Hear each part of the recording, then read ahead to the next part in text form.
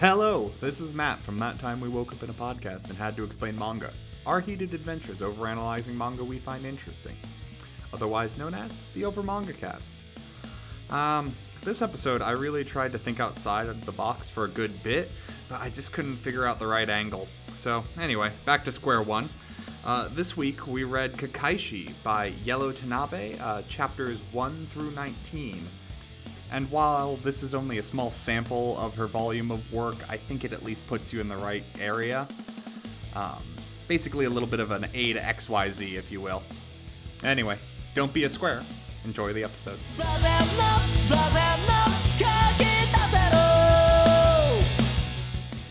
Hello everyone, my name is Sam, and welcome once again to the Over Manga Cast. As always, at the top of the show, we like to discuss our familiarity with the franchise that we read this week. This actually comes as a request from one of our fans. This is coming from Firebringer of Germany. Thank you very much for the recommendation. We are happy to have gotten to read Kakaishi this week. As for me, I had not heard of this one. I understand that it did have an anime during the Toonami Adult Swim days, but I do not remember ever having actually seen it. I think the most I ever watched it back in those days was, Yu-Gi-Oh! So that was about that for me. How about you, Jake?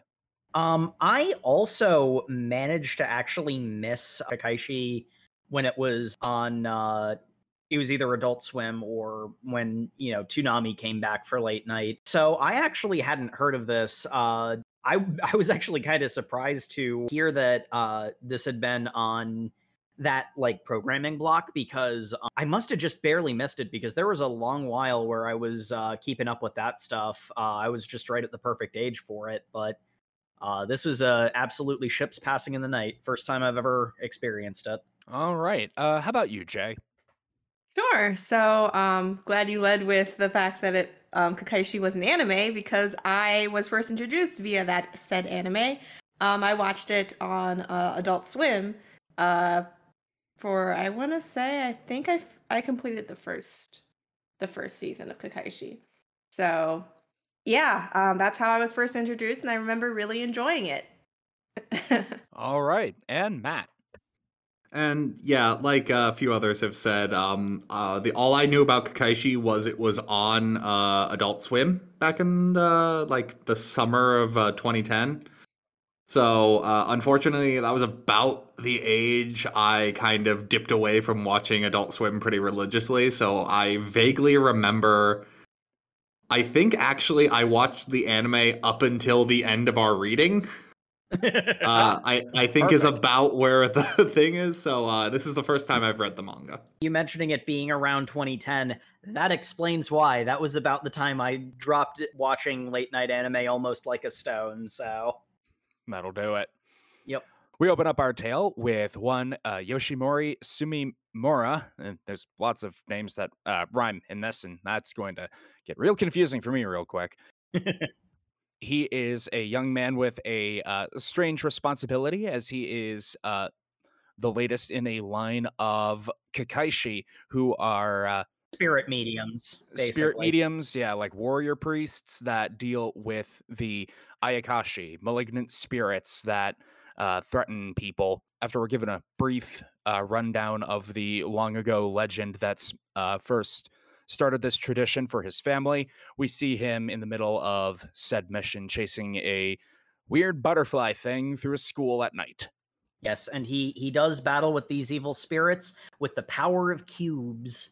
Yes, the cubes. He has the ability to summon these kind of spirit barrier cubes around things and subsequently kind of collapse the cube to destroy it. Or release it.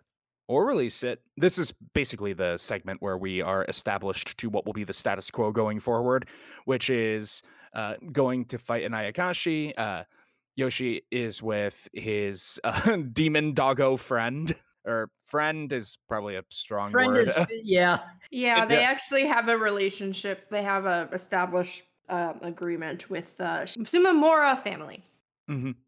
Yep, Madara is the demon dog that will sniff out the Ayakashi so that they can be destroyed. And we also get established the pattern of everybody being an asshole to poor Yoshimura.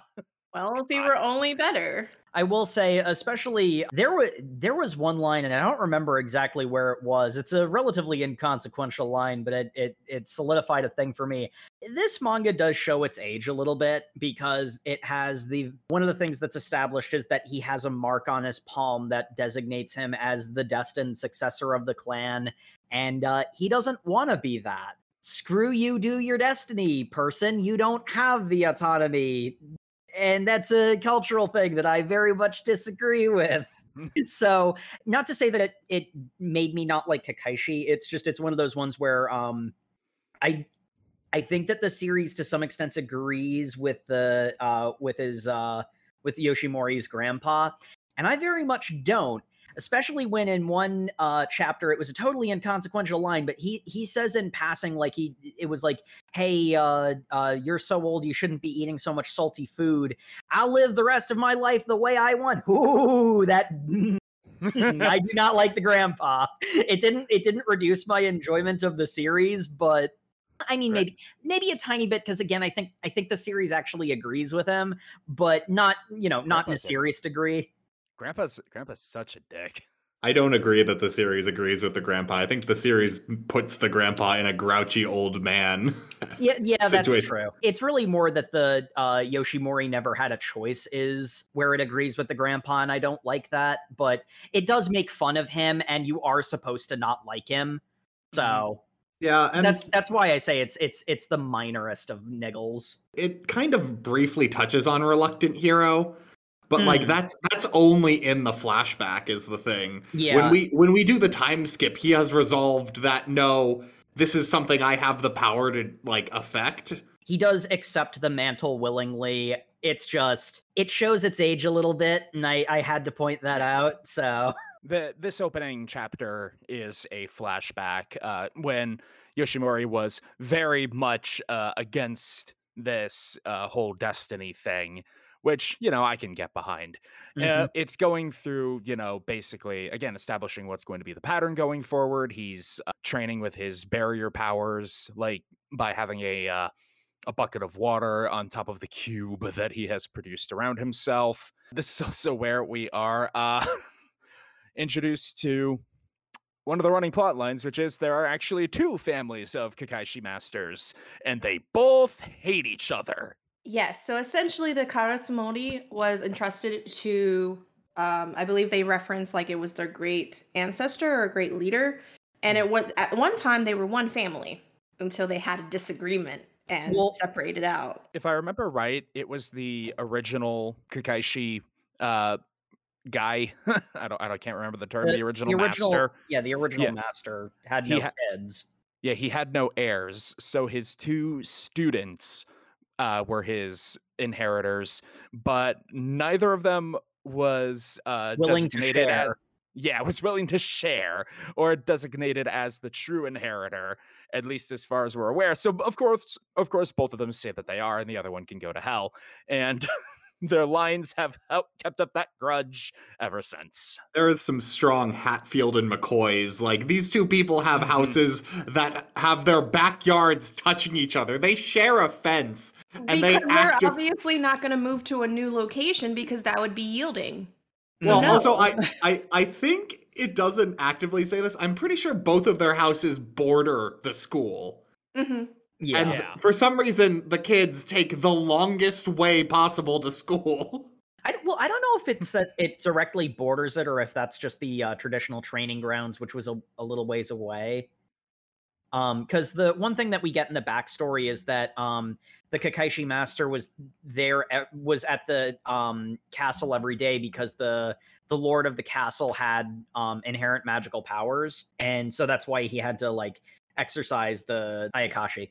They're functionally like somewhere between demons and spirits, but the Ayakashi were attracted to the Lord's power. So one day he got sick and wasn't able to come back, and it sort of implies to me that there's like a little bit of a trip between that location and the castle, which is where the school was built over. but the Lord's power lingers, which is why it's still ongoing. Kind of like Yep. being a beacon or a medium. Spirits are drawn to mediums just for existing and having this extreme power to be able to communicate. Yep. This manga does a lot of world building to justify the fiction of two children play with invisible barriers at the school playground at night when there's no adults around. And I'm like, that's well, because like even the Kakaishi, the spirit barriers they use, that's a thing children do, it's like a game kind of. Not really. It's not quite, but like it's that level of like, I've got an invisible barrier. Yeah. So you take that and then you just add real threats and then you justify, why are these people going to a school every night? Well, that's because that used to be the castle of the Lord, and that it's like, yeah, okay, I wonder that's what they tell the local children, because obviously this is something that probably was the foundation of their town or city. So it's like, are they just now legends, and that's, tied to their family name, and are they aware of the family dispute? I didn't get a sense that they even were, that the outside, like the teachers or even the students were aware of. so. Yeah, they mostly try to hide it from people. Most of it's invisible to most people, and they try to hide the shenanigans that happen so as not to create panic. But I mean, they could at least connect them to they have shrine keepers. So I mean, they could at least explain that, oh, these two families have an ongoing dispute over, I don't know, be able to. And that probably is going on, but that's not what the story cares about, because the story cares about Monster of the Week, cool fights in the Yeah, that was the kind of school at missing night. for me, because I was just like, how are they explaining this to these kids? This is a very significant area, and yes, it has some historical significance that was hundreds of years old, but it's just kind of interesting the fact that these families have obviously been here for generations and generations, had these disputes, had this somewhat weird duty and responsibility going out at night, but there's no recognition of any type of rumor or story about it. That was kind of glaring absence of that. I don't me. know. They do enough to establish there's some weird shadowy shenanigans going on. And then they also kind of justify, don't give people a reason to think anything of it, and they'll just kind of turn the other cheek, because it's like, it's a private school. It's and from someone who doesn't have spiritual powers, they're going to see someone running around in monk clothes at night, waving a staff in the air. Like, okay. Yeah, okay, it's just some weirdo. Yoshimura even says at one point, well, for me, the unusual has become so commonplace that it's just normal to me now. And I guess if you go to school there every day, even the slight abnormal things that happen, like cherry blossoms flowering in winter, per se, would just sort of be like, oh yeah, that's just a weird thing that happens here. It's happened enough that I'm numb to it. Yeah. But anyway, we've kind of... Yeah, we've digressed. But so basically, the first bit is a jump to the past. We get two very young children. I think they're like 9 and 11. Yeah, the girl's in 8th grade, I remember. So he must be in 5th, I think. Yeah, I'm pretty sure I think he's 2 years younger. He's 2 years younger, 3 grades lower, I think. Yeah. And so basically they're rivals, and these two very young children are on a solo mission to go to the school and fight the demons that come there, because the demons are drawn to the power, and basically as long as they're on the school grounds, they are absorbing power and getting stronger. And for the most part, it's very mundane. This can be pretty rapid growth. Yeah. Well, it's usually not, but for plot purposes, the interesting ones are the ones where it does go quickly. In the legend, though, what they said was he was sick for 3 days, and that was enough time for demons to overrun the entire castle ground and kill everyone. So it's fast growth for all things on it. It's just some things are faster than others. Right. Yeah, and even if it was a fairly slow, basically EXP funnel, free EXP is free EXP. Stuff's gonna show up to snack on it. But anyway, these two children are playing with magic powers, killing demons, when suddenly big demon come out and they gotta fight bigger demon. The big element that happens is that Yoshimori, the demon, takes on the image of a little girl even younger than him, like with a bad wound on her side and is saying, "Oh, I just came here because I was drawn here. I didn't know what I was doing," and it causes him to hesitate long enough for the transformation to take hold. And his childhood friend, despite the fact that she's from the other family, turned rival. Tokune got injured. He had to carry her back, which good on you, 9-year-old. She's slightly taller than he is, so that's pretty impressive. And she's also down because either from blood loss or potentially some sort of demon venom, she's passed out from the attack she suffered. Yeah. This injury is definitely, like, the way she behaves is much deeper than what we see, because it's like just a quick blow and then she falls off panel. It's one of those ones where this is she is bleeding quite a bit, and it does kind of seem like, you know, she like faded out. So I think that's what it's supposed to imply, but also it's not exactly that severe. So the scar she has post time skip, like at the end of this chapter, it shows she's got like a scar she keeps hidden under an arm wrap. Like, it's a pretty bad wound. Yeah. There's a line at some point where, you know, the Sumimuras are checking on her on how she's doing, and the line is like, she's got a high fever. Maybe she was overwhelmed by the miasma of the Ayakashi. It's like, it's bad vibes got on its claws, and we needed her passed out so we could have the dramatic scene of him carrying her back to her house. And if it isn't obvious by now, they're being shipped like really hard. I didn't get that. I'm gonna be honest. Oh, I'm getting strong childhood best friends. Childhood best friends. Yeah. Now our families don't like it, and I want to go back to where we were friends and we cared about each other and they have each other's back. And I'm getting annoying little brother vibes, in all honesty. that's how it starts. So that's how she's like avoiding the feelings so that we can maintain the romantic tension for however many chapters. Is it just because she's a little older than him that you're like seeing those little brother vibes and not as they go? Also, the following her to school each day. I mean, he's not following her. They just have to go to the same entrance, man. Well, but no, he is. He is totally following her in addition. Though the reason he's following her is because he's being overprotective because she got injured helping him once. Yeah. There is absolutely like a sibling element to their relationship. Yes, 100%. Yeah, and as Jacob will go to the couch for, every time there's a sibling relationship, it must be romantic. Why did I get ascribed to that?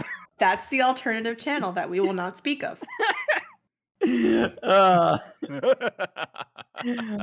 sort of like childhood best friends, platonic feelings for each other develop into romantic. That's also the thing showing its age, but also I like that trope, so I'm not going to complain about that one.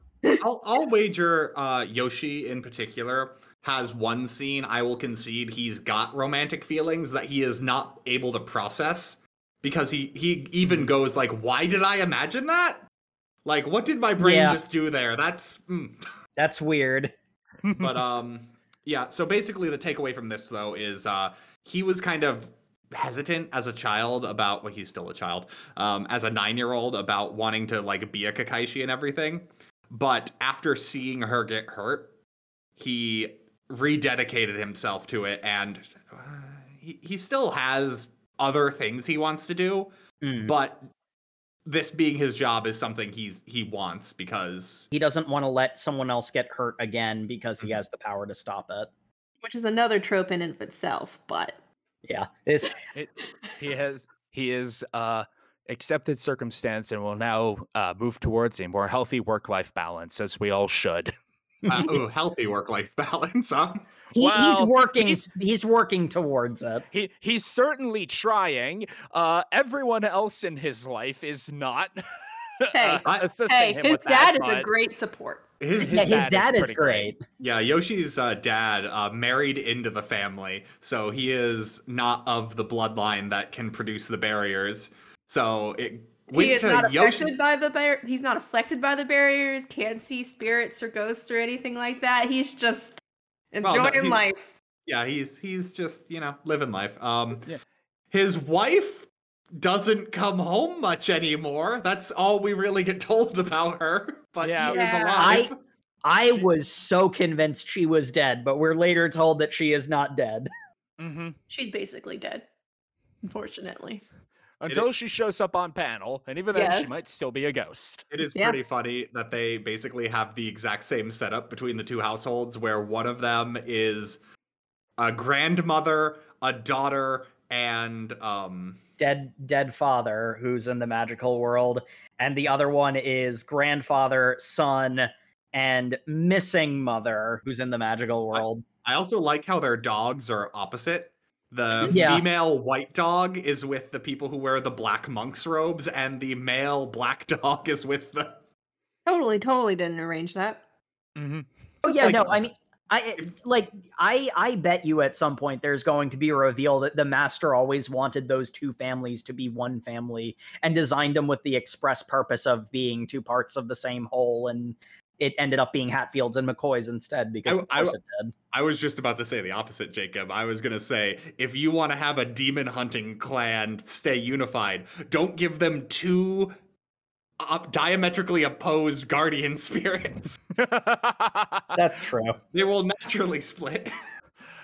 I've also, I could honestly buy either. I could see that the truth was what Jake said, but also, the families have a very big competitive streak. Both of them do. So the master might have been like, if I make them rivals, then they'll keep pushing each other.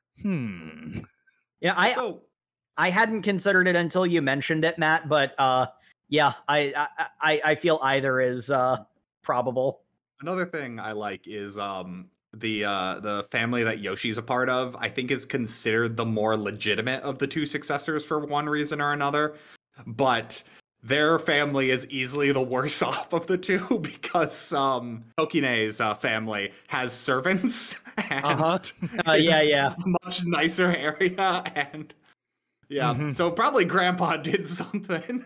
Someone lagged off in the family finances. Or hey, maybe mom ran away with the family's money and left her husband housewife, the house he's a house husband. husband. He is very proud of that, and he does a great job.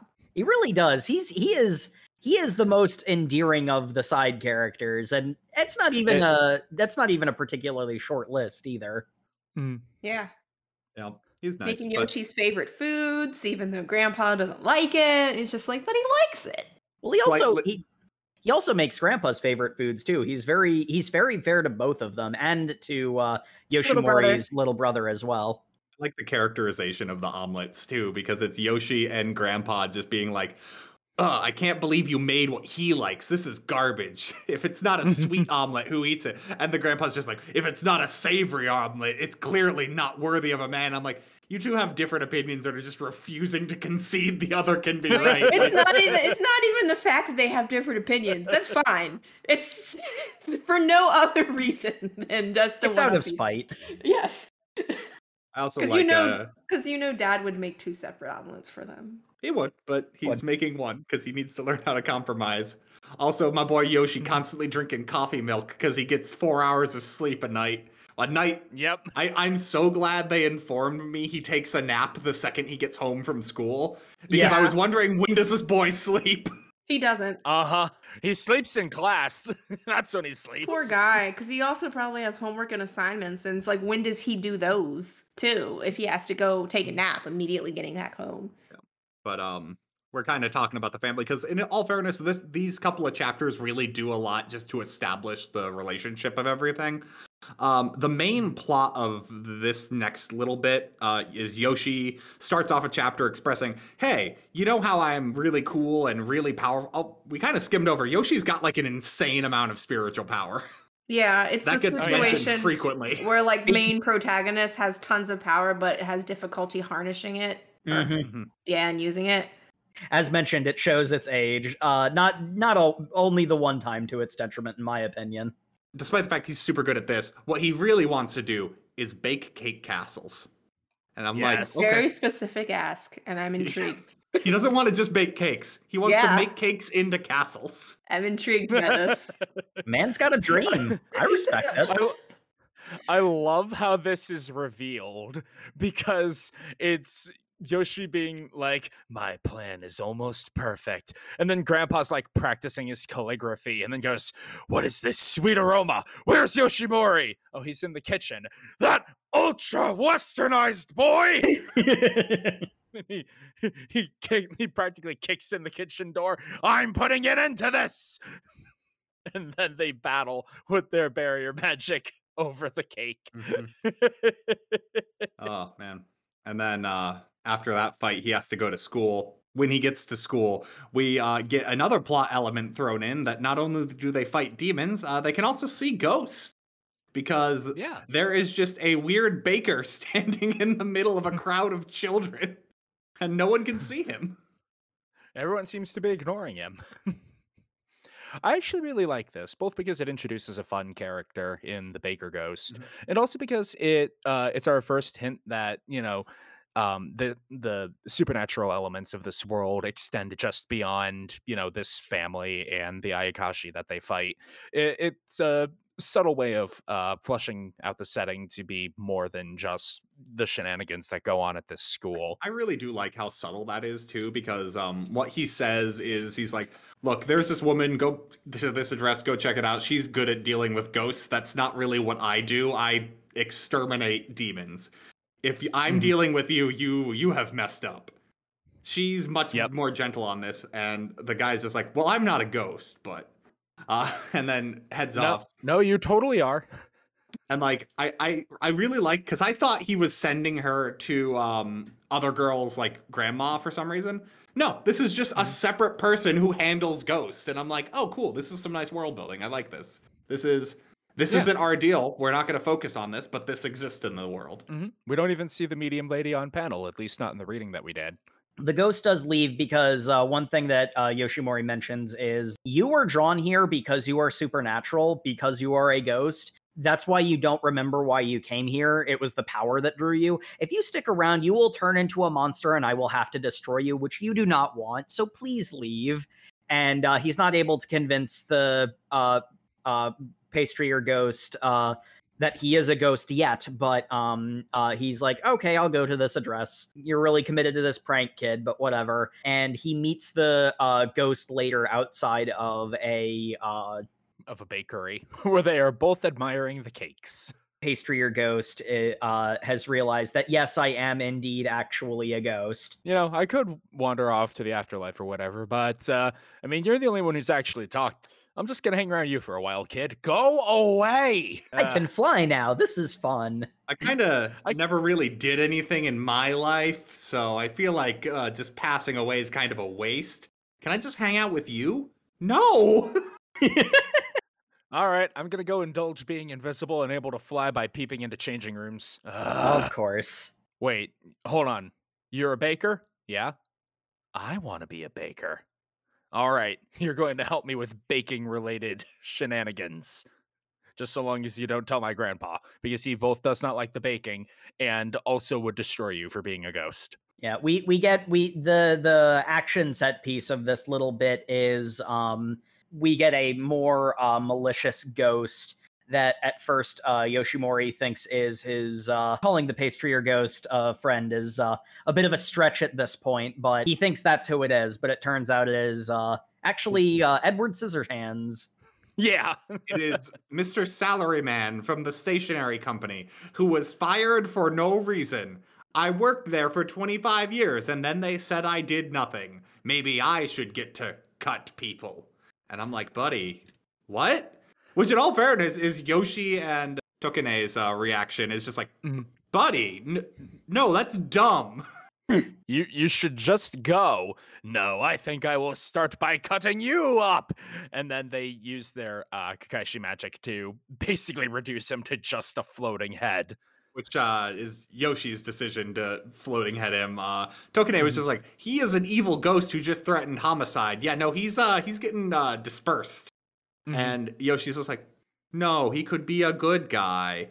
And Tokine's just like, well, no, the power here is inherently corrupting. I don't think you fully understand, but he could be a good guy. And it's just like, I do appreciate how empathetic you are. Yeah, sure, whatever. We'll do your thing. And I mean, it does work. Yeah. Well, Yeah. basically, it does work because he's held as a head and just like, hey, did you love anything in your life? Not really. I was arranged married, so really I had nothing good going on. Ooh, But he loved buddy. his daughter. Yeah, he finally gets to admit, I loved my daughter. And I'm like, buddy, lead with that next time. You were just a real depressing bomb right there. He's just like, I guess I'd like to see my daughter one more time. And he's just like, cool, I can do that. We're going to go find your house.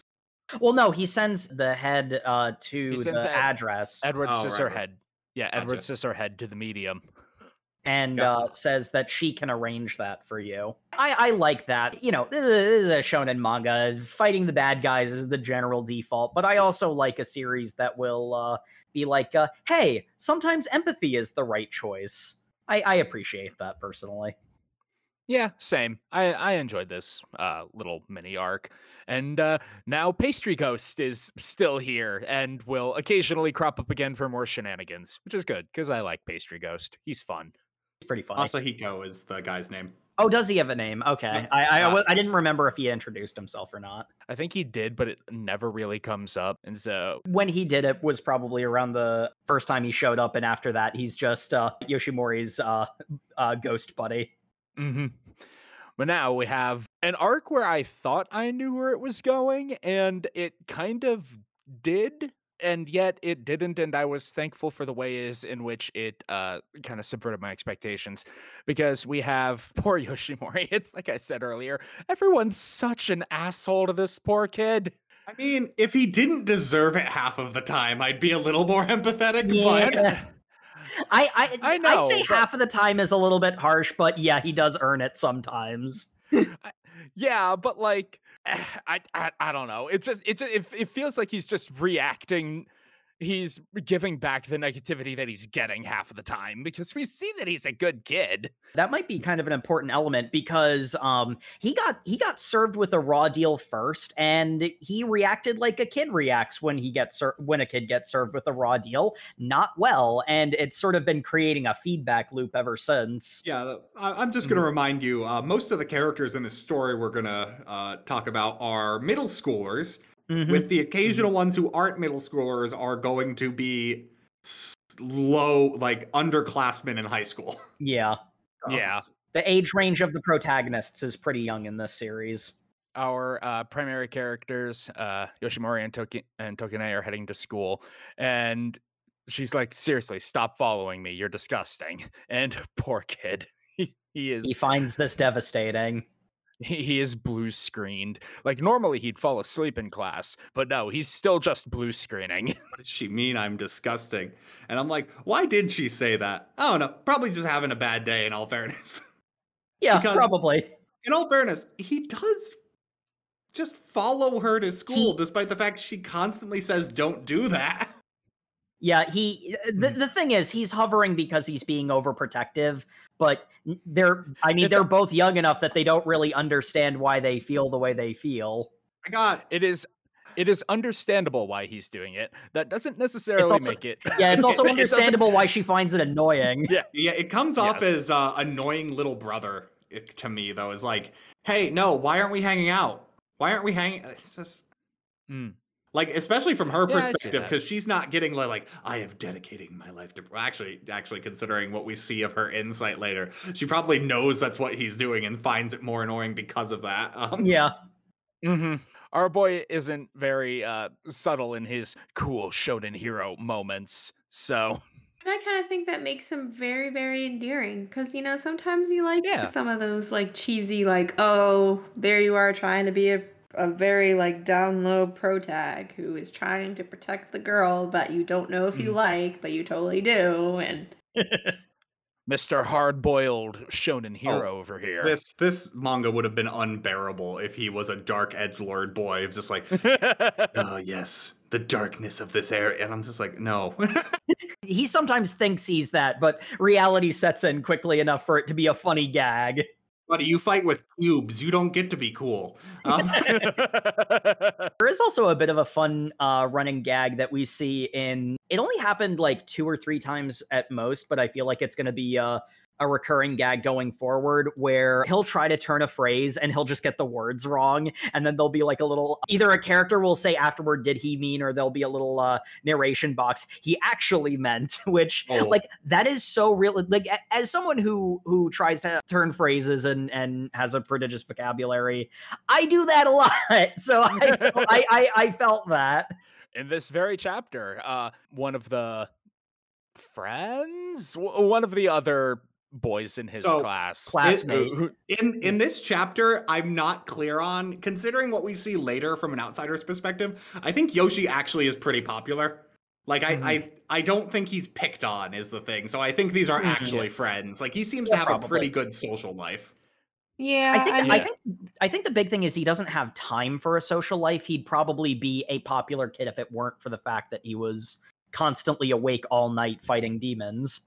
Well, it's also the fact that he also probably had like a lot of childhood, like he grew up with these people as well. So he was probably known as that kid who slept often in class because reasons. Because someone even points out, even though he sleeps through class all the time, people will still come up to his desk to talk to him. So it's like he's liked. He doesn't have the shonen protagonist trope of being like the bullied outsider. Yeah, he does sit in the shonen protagonist seat though. Yeah, he, like again, it's very much, sometimes he thinks he is that, and I think part of him wants to be, but he's not that, and the series is better for it.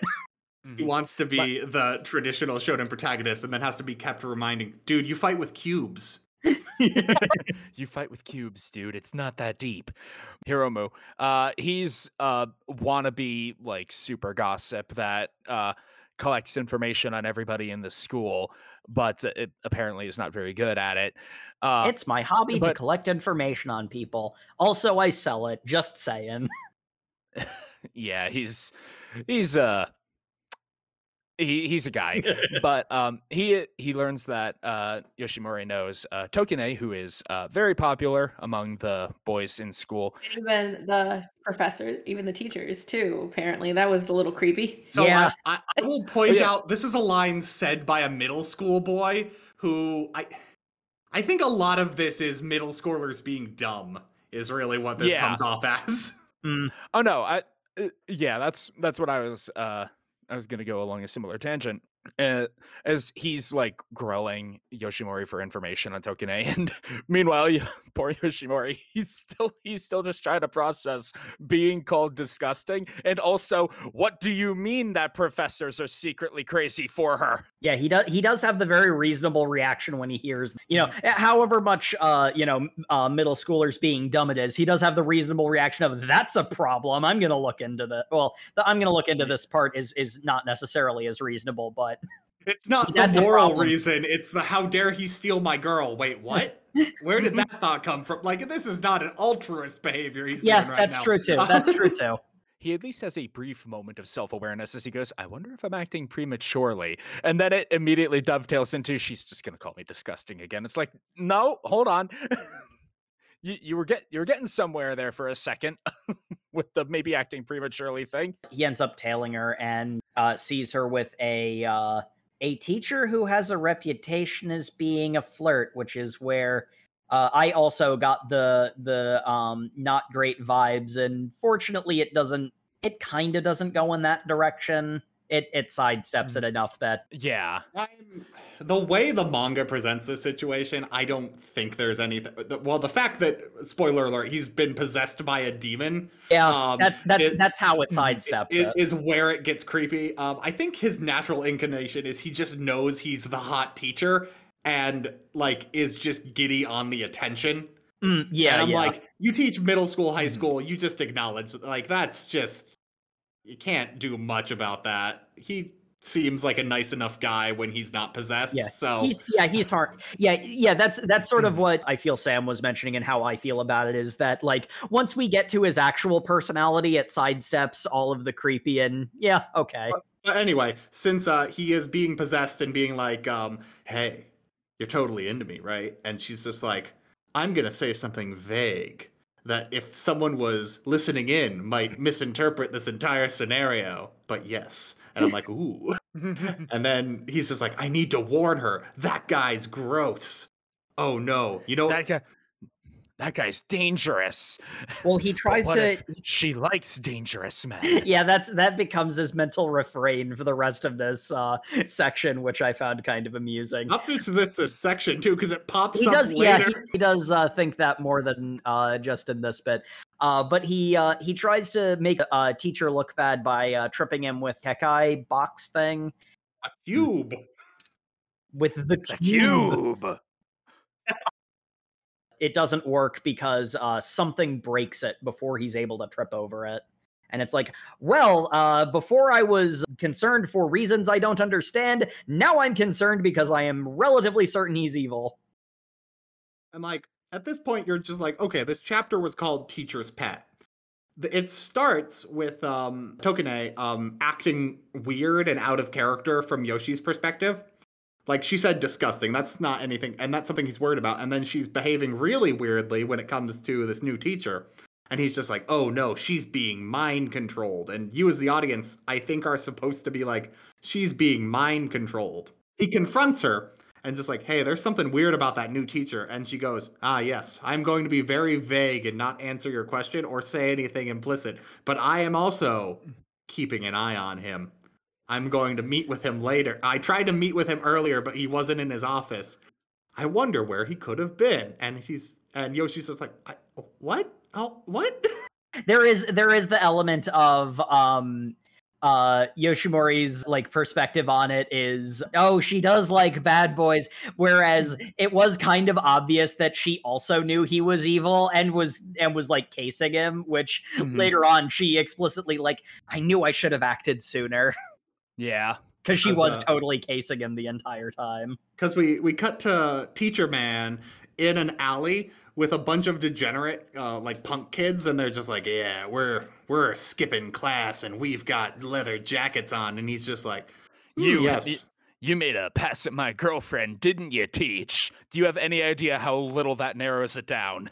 He's just like, hey, by the way, I'm no longer talking about the thing you wondered about. I always wondered if I could get nutrients from people anymore.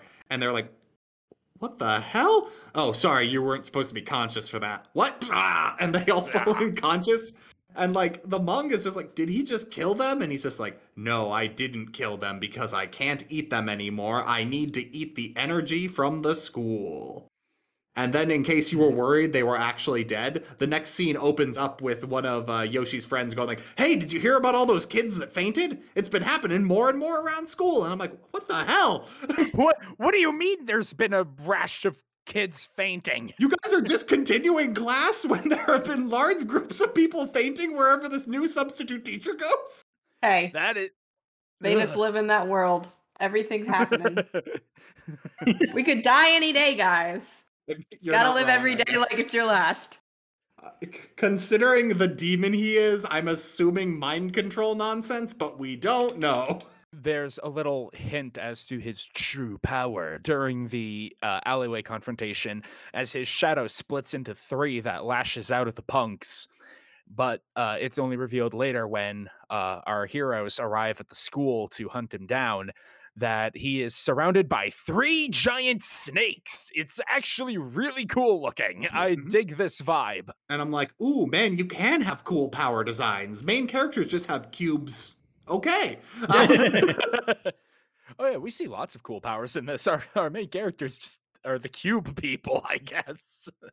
In all fairness, they do have a throwaway line at the very beginning that their technique is so powerful because of how simple and easy it is to learn. Thus, you can like, you don't have to waste a lot of time. Like, yeah, and they do use it in creative ways in some places. So it's very much the idea of like giving the main characters a simple power set so that the audience can understand how it works quickly. It's almost the same logic as like it's powerful because it's easy to learn. It's also easy for the audience to learn. And then we can be creative with the either one-off or recurring antagonists to have, something more exotic. And I think it's really to the detriment of this manga. Probably not even fairly. Until they started doing cooler things with them, the cubes were really boring. Yeah. Yeah, it was very simple. I'm like, I do like barrier magic as like a power set. I appreciate geometric shapes. I saw They those are nice corners. cubes. They are very nice cubes. They make the brain do the good chemicals from seeing symmetry. I guess my take on it was when I first started and I saw the cubes, I'm like, is that it? And by the time I was starting to get concerned that that was all it was going to be, we start seeing them do other things with it. Like, for example, in this very confrontation, one of the things that they do is you can enclose just a part of something and then destroy the cube. And so you can like if You something can is too big dead to You can dead space things. and then other things like summoning them, you can use it to smack someone because they like raise up. So like as it was getting to the point where it's like, is this really it? That was when they started injecting a little bit more. And by the end of this section, we do get some more creative stuff, but that's a little bit later. But anyway, they find out the teacher is not evil, but is really being controlled by a Ayakashi parasite on the back of his neck, and they're just like, yes, those parasites normally go on like spirits, like our dogs. This one must have gotten powerful enough to get on Ahuman. Specifically, it got on his snakes, and he has the magical power to create the snakes, and we know that they're like sympathetically linked. So getting on the snake was just about the same as getting on him, as far as the little parasite thing was concerned. He's almost like a deconstructed Voldemort. Oh my god. Not wrong. Not correct, but I guess not. I don't follow either. You said you had an Ayakashi on the back of your head, and he happened to attach via your snakes.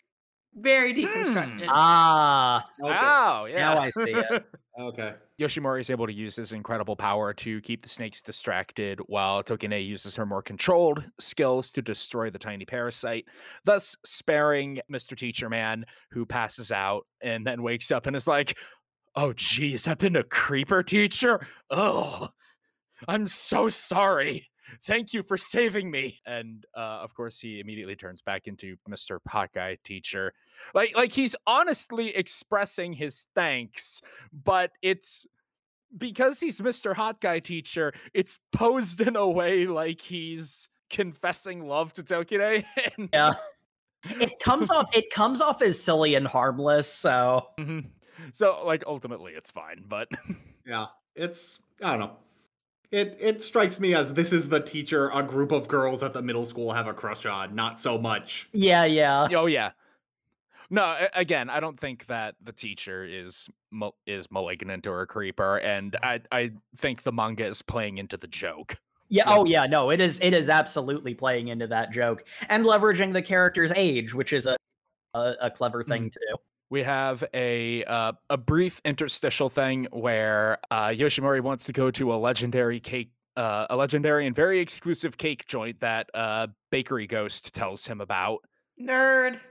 he was feeling despondent about his prospects of making the perfect castle cake, and the pastrier ghost is like, hey, I almost lost my passion once, but then I had this, and it's 100% a filler chapter. Yeah, Great filler chapter though, because it's you got to go to the back alley bakery where they have a number of seats that you have to sit in at midnight because they open at 5 a.m. and Yoshi's just like, dude, I work nights. What? This isn't gonna work. And he's just like, it's the only way you can have the world's most delicious cake. And I'm like, hold on. Well, I know we haven't mentioned this yet, but I got these little paper, little minions who clean up the ground after we have fights. I didn't mention. They'd shown those before. I'm saying we haven't talked about them. Oh, Yeah. right. Okay. Yep. Fair. Yeah. But they also can turn into exact duplicates of me. They proceed to turn into a chubby version of him. He's like, hey, no. I'm not that fat. I know I'm currently desperately going after cake, but stop it. You know what? No, let's forget this whole thing. I'm not dealing with his body image issues. Let's just make it an attractive foreign man. And then it's literally a caricature of like, I am from Spain. Did somebody call me? He's labeled as like the Latin foreigner or something like that. Noble Latin man. Yeah, noble Latin man. And this is not the only appearance we will get of noble Latin man. But his ultimate secret technique. But the main gist of this, which I really like, is Yoshi and Tokane are having their own like everyday adventure that we're barely even keeping contact with because we're constantly coming back to the guy waiting for the cakes because some Yakuza come and is like, hey buddy, get out of line, my girlfriend wants some cake, so I'm gonna get your seat. And then Samurai Flamenco Man comes in here and it's just like, Olay, I was told to defend myself if attacked. Meanwhile, Yoshi's just like, oh god, my duplicate's being attacked and this hurts a lot.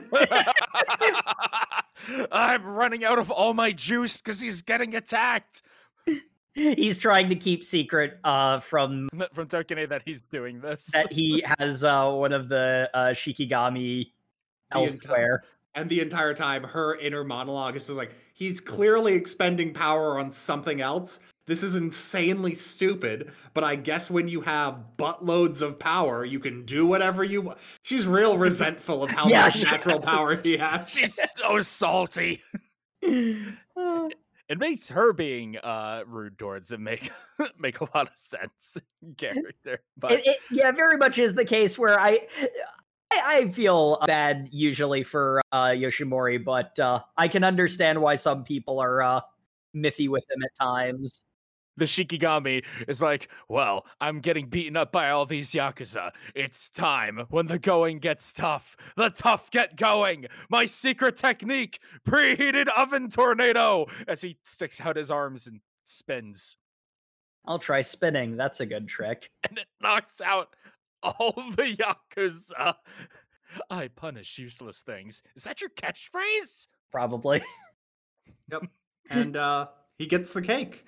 But unfortunately, because Yoshi has to go to school, the cake is brought back to the house where they didn't have any sweets for tea. So Grandpa ate all the cake up. And I'm like, Grandpa, you said you hate Western desserts. That was literally your character. He did that out of spite. 100%. He heard that his grandson brought it home, and he's like, yeah, I'm going to eat that. Yoshinori's father is like, I tried to stop him to save some for you, but I just couldn't. He kept eating. It's okay, Dad. It's okay. There's some crumbs left. And they're the tastiest crumbs I've ever had. I'm gonna get that cake one day. This did have my favorite joke, which was the bakery ghost was late for the arranged meeting to explain the whole back alley bakery thing. Yeah. And it's like, you're a ghost. Can't you fly? Believe it or not, it's actually faster if I take the train. You're right. I don't believe that. It's time that we got back to a bit of plot as we are introduced to another character. Well, we start off with a little flashback of a young Tokane and her tragic backstory. Yeah, this backstory, when early on Tokane's injury to her arm was off screen, because I'm like, ooh, it must have been gruesome. It must have been really gruesome considering what they show with her dad. Uh-huh. Holy crap.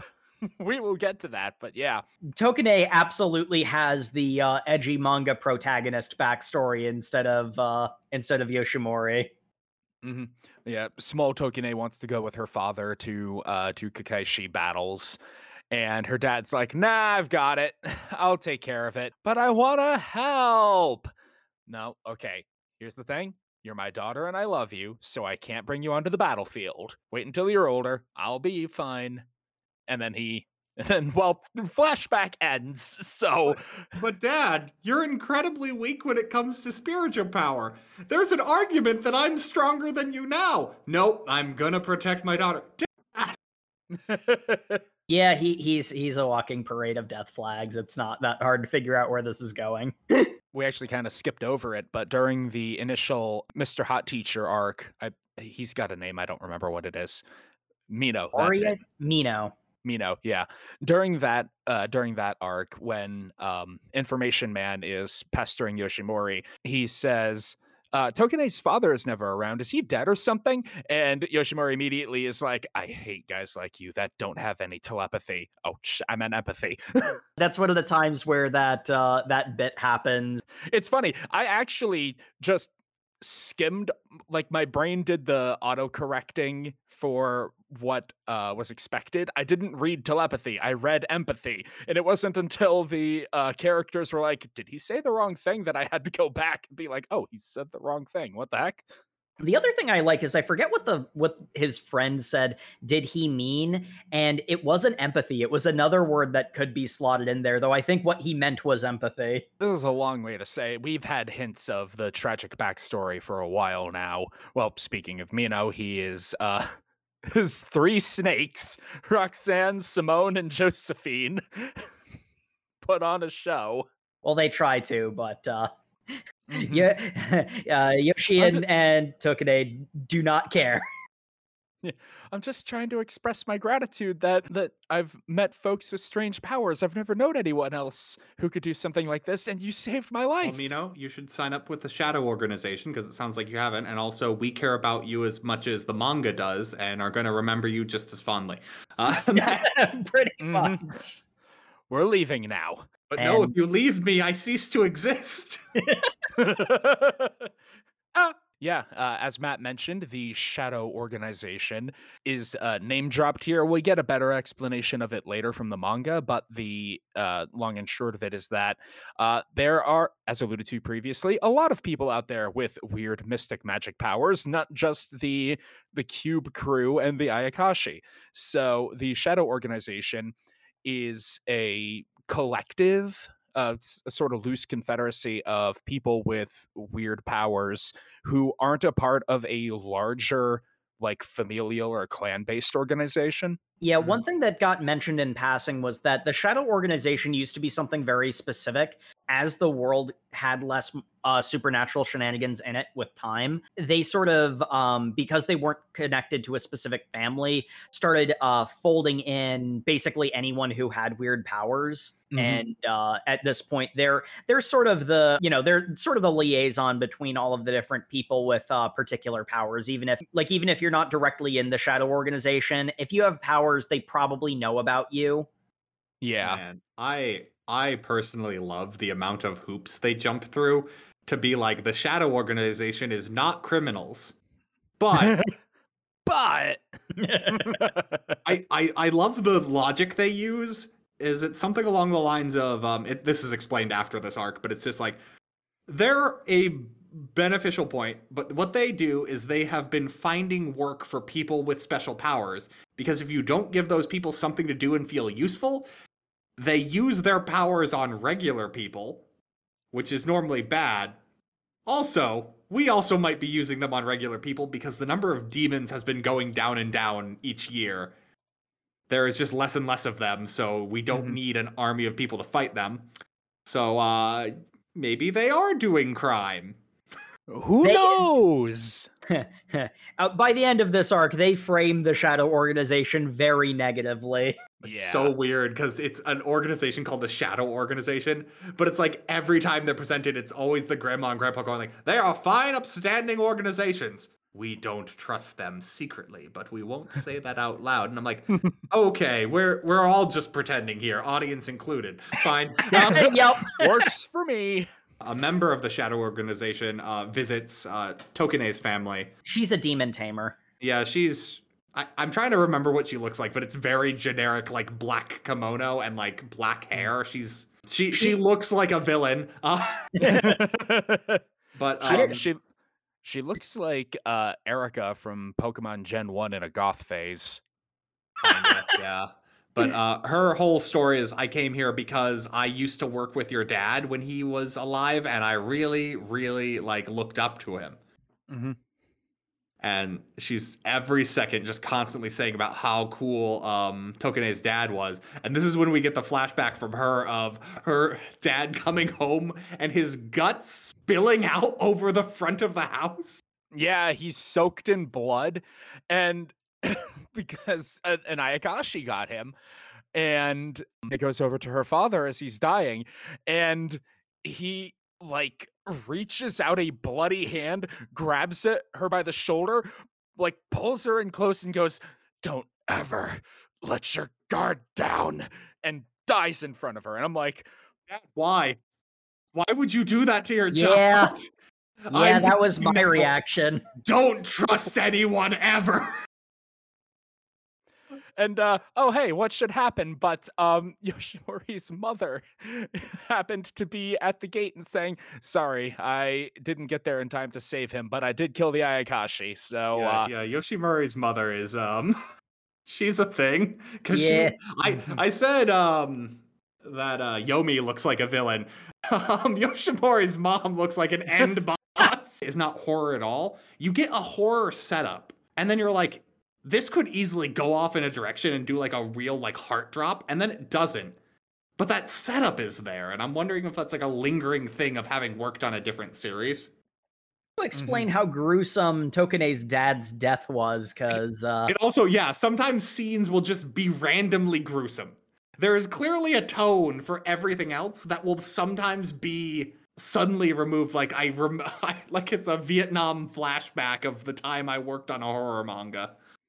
yeah, this reminder of her father's grim death, as one might expect, has Tokune a bit down, and so she's acting strangely during the nightly Ayakashi hunt. Yoshimori, to his benefit, tries to cheer her up with some cake. sweets are the source of love in the world, or something to that effect.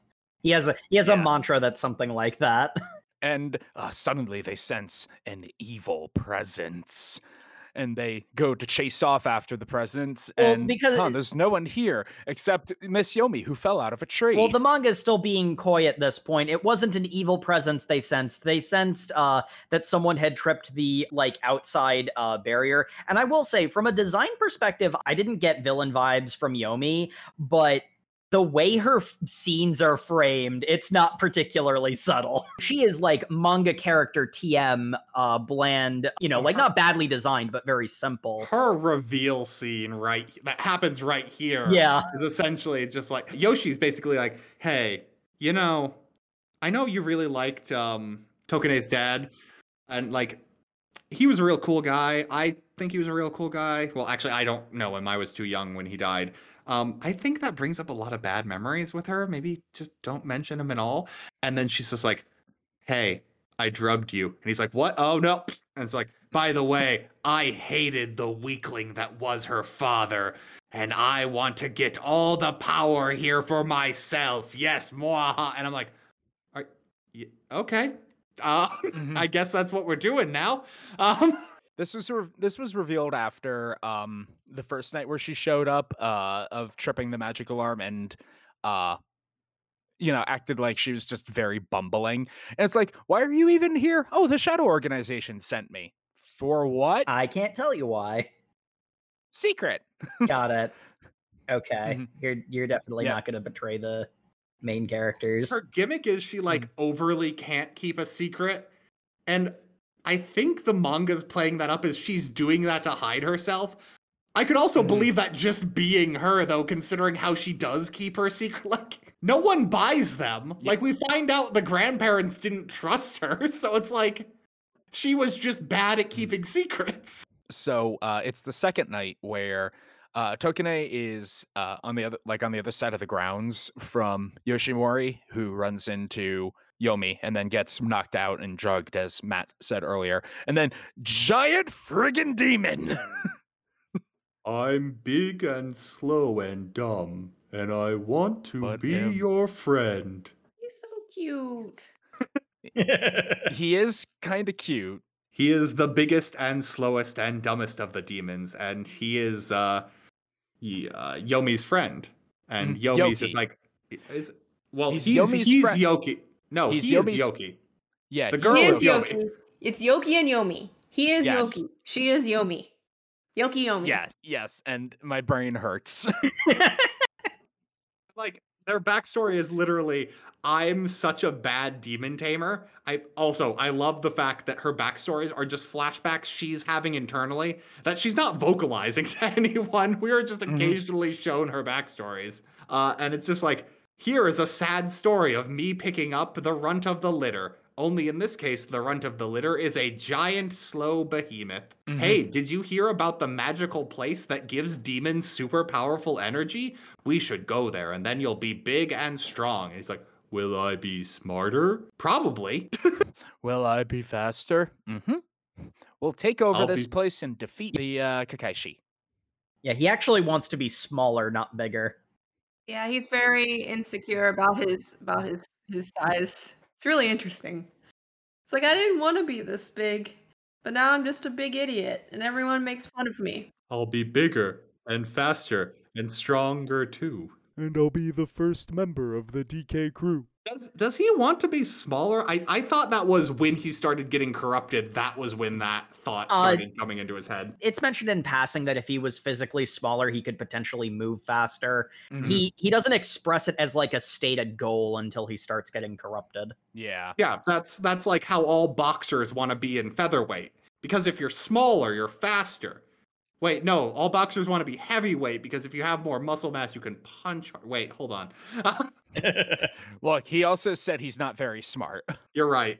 But Tokene falls into a Team Rocket-esque pitfall trap and then gets a giant rock thrown on top of the pit in order to pin her down.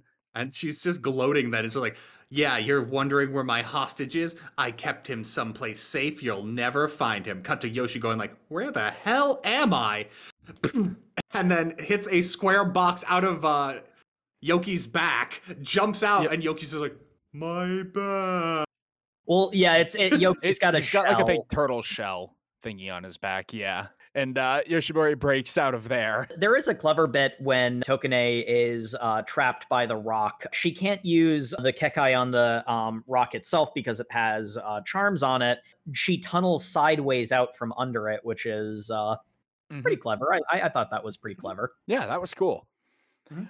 Meanwhile, Yoshimori is just incredibly powerful, so he blasts a hole out of Yoki's back, leaps out, severs his arm, and drops down looking all cool. Now take back what you said about her father. What?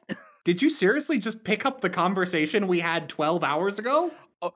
I've done other things since then, buddy. I mean the monologue you were having. You were drugged! What? How are you even awake? Did you also see my flashback? Yes. Well, no, What? because Yomi was taunting Tokene. Yeah. That's what That's what Yoshimori was referring to. Mhm. It is one of those cases that if he can intuit what like emotional issues are from that rant as well as he does, then you got some pretty selectively strong. I mean, I don't know. The turn this takes immediately right here, though, is kind of just like, she's just like, well, if you've escaped, I'm fighting 2-on-1. I should have just killed you. I'm gonna need more power. Come on, Yoki. Use more power. He's like, okay, I'll eat more power. Hey, didn't the power here also turn you super evil? Right, I probably should have thought about that. Uh-oh. I forgot all the power makes you super evil. Dang it! It's just like, okay, because he is immediately like, if I was smaller, I'd be faster and stronger. I need to cut the excess weight. And then throws Yomi away. I just realized I don't need you anymore. Though I will say one thing that I thought was it wasn't the obvious choice to go with, and I kind of appreciated it for it. Even after she gets betrayed by Yoki, Yomi is still like trying to help him and is okay with this because what she wants is for him to be happy. And She even if wants- he's evil, She wants him to be strong because that means making fun of a weakling is. She's got a whole complex that. yeah. It's a Yeah. lot deeper than that. But we skipped over my favorite part, which is at some point in the scuffle, Tokene takes Yomi hostage, and she's got a kunai, because she's got a kunai out with her at all times, to her throat, and just goes, I'm keeping you hostage. If you don't talk to him, or else what? I'll take you hostage. And I'm like, no, the or else is threatening to kill them. What is your bargaining here? You've already got her hostage. She's a kid. Or else I'll continue holding you with this knife to your throat. That's not a bargaining position. and to be fair, it does result in her losing that bargaining position almost immediately. Yeah, but How did he know where we were? I'm his demon tamer. Of course I can speak telepathically to him. yep. But then the betrayal happens, and it quickly turns into Yoshi fighting bigger. I'm smaller, more slender, but equally as powerful, or infinitely more powerful, I suppose. Yeah, But, he's getting progressively stronger the longer he's also, there. he heals, like, instantly now. He gets his hand shot off a few times. We have a real Bloodborne-ass panel where, after throwing Yomi away, Yoki, like, stands up, because he's been, like, kind of crouched like a frog this entire time. He stands up to his full height and howls, and, like, he is shrinking, but, like, his form is becoming darker as, like, he's condensing all of his power together, and it's actually really menacing. Yeah, I love his like evil form design. It is intentional, and in most cases, I think to its benefit. But Kakaishi has an extremely simple art style. It's stripped down and relatively plain looking. But like, boy, they the mangaka goes real ham on When panels like this, Yoki's like evil form. Mm-hmm. Yoki's evil form in particular, but there are a couple of places where it really dials the art up. Yeah, like it's some quality shonen action bait after, like, After the emotional bits, yeah. after the, frankly, from my perspective at least, shaky emotional bits. It's justification for this cool fight. Yeah. Which ends with Yoshi's just like, hey, I know she really cares about this demon. I'm gonna desperately try not to kill him. He just needs to get out of here. Everyone's just like, that's a terrible idea. In fact, even his dog's just like, that's a terrible idea. Normally I'm like making fun of you, but on your side, still a terrible idea. Mamoru usually thinks that Yoshi's ideas are not necessarily great ones, but in this case, she's like, no, that's really stupid, and I'm gonna put my paw down and say, don't do that. I just remembered both the dogs died in this fight too. Yeah, they both got eaten by Yoki. It doesn't matter because they're Because ghost they're dogs. Basically, it comes to the conclusion of he realizes he can't destroy the parts, but like the Ayakashi's still too big to fit in a single cube. So he's like, I can hold everything but the head. Don't move around or you might rip your head off. And he's just like, we're going to talk you down slowly. And then the Shadow Organization walks out of the forest going like, we were here all the time. We're going to take back our rogue operative. What? Just kills the demon. I'm throwing an odd job hat. I'm throwing an odd job hat. I'm throwing glowing blades of energy and also a fireball. We look like generic monks. And I'm like, cool. I'm glad we invested in these characters winning the fight. Well, the first one is like an odd job hat that splits Yoki's head down the middle. But that still doesn't kill him. He's still like slurping back together. Yeah, that's when we get the magic energy discs and the fireball. And one thing that had been established is no matter how much you beat up and cube explode demons, if there's any of them left, they have the potential to reform, especially in that location because of the natural magical energy. So the staffs that they carry can like suck them up and send them to another dimension. Banish them to the Shadow Realm, yeah. Basically. And they suck him up into the Shadow Realm to banish him, except for a little itty bitty tiny bit that Yoshimori grabs. Then hands to Yomi as she's, from his point of view, she just got arrested and is being walked away, and they don't care that he just walks straight up to her and hands her a demon. Yeah, that's okay. So I'm not going to defend this because this is more naivete than empathy. But like what it's going for is it shows that the reason he went bad was because he got drunk on power, not because he's inherently bad. But at the same time, given how she reacted even when he was evil, she's just gonna do this again. Well, if she ever gets out. We get a flashback, which is weird, because that means her entire character growth has been internal, because she's not expressed any of this backstory to other people. Yeah. Essentially, it's just like, people made fun of her because she was a weak demon summoner who could only summon one demon, and the demon she could summon was weak. That's why she hated Tokune's father, because he was weak, but he still was happy about it. She couldn't be happy about how weak she was. So that's why she wanted to like spite their family name by getting her demon super drunk on the magic power. but now that I have my demon back, who I love how Yoshi just goes, he's probably too small to ever be reformed into a full demon. I'm like, buddy, you don't know that. You have established you know like nothing about how demons work. You did not study this. Yeah. Considering the next chapter is you asking basic questions, I think that's a fair assumption. Yeah. And it's just like, yeah, and she gets, and it's a heartwarming thing, but like from my point of view, I'm like, well, I don't really feel like she learned a lesson. Yeah. Yeah, no, I agree. I get what it's going for. It doesn't hold up to scrutiny. It would make more sense if Yoshi had heard her telling him this. Yeah. But that didn't happen, so he's just giving her back the gun she tried to shoot him with. Yeah, I think the idea is that she was vocalizing some of the stuff through what she was saying, but I mean, what would have made it obvious to Yoshi was not verbalized. So either it's like, is he intuiting that? Because I don't think he's that intuitive. Considering we had an entire chapter on him misunderstanding basic feelings from his childhood friend, that's definitely not a character trait. Yeah, the chapter immediately before, on top of everything. I mean, I'm going to be super generous to Yoshimori here and say, in that preceding chapter, Tokine was, intentionally trying to be deceptive. Whereas Yomi is like screaming and crying during this. So it's kind of hard to miss. I admit that I'm giving this way too much slack. So yeah, it does. I'm like, I know you're going for heartwarming manga. I know you're going for the like forgiveness and empathy angle, and I appreciate that. I see what you're going for. I just think you miss. Yeah.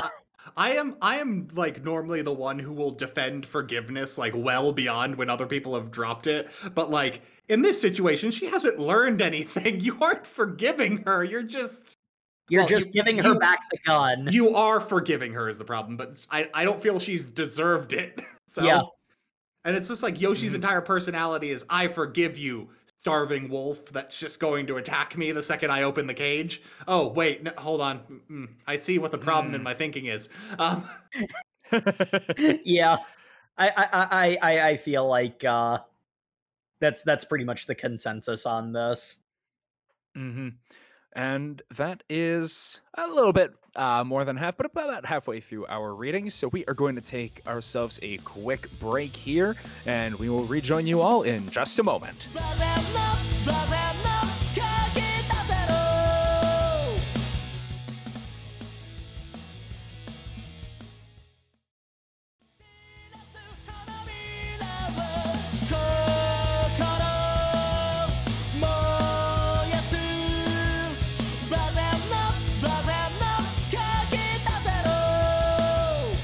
And welcome back, everybody. Where last we left off, our heroes had just defeated the demon Yoki, and then it proceeded to give it straight back to its master. Yeah. Which was totally a great decision. Yes. The best one that could have possibly been made, sure. Meanwhile, Yoshi's going to reveal how unprepared he is for this job as he asks base questions about the world he's in. Yeah, after the grandparents squabble like children again. We haven't really talked about it, but Yoshi's grandpa and Tokine's grandma just squabble like kids all the time. I think they're secretly into each other. Yep. You don't understand. They actually had like forbidden love for each other, and they were told they couldn't be together because of their families. But actually, they're cousins.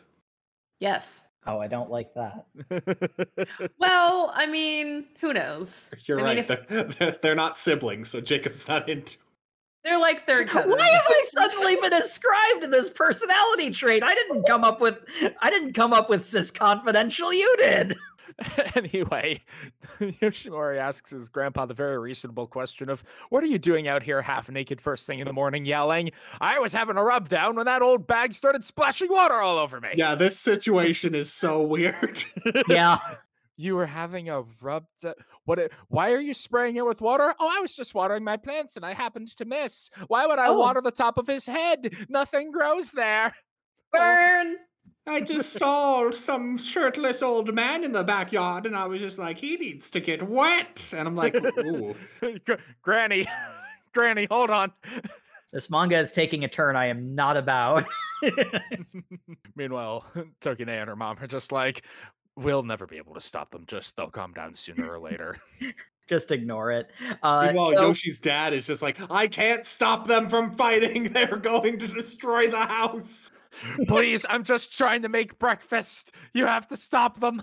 as much as it is very much Yoshi, you seem to not know some basic things about the business that you're in. It is actually a pretty clever way of delivering exposition to the audience, because it does really make sense that he wouldn't know these things, because he didn't want to be a part of this at the time period when they would have been teaching him. Yeah. So like, a bunch of things going over his head kind of makes sense.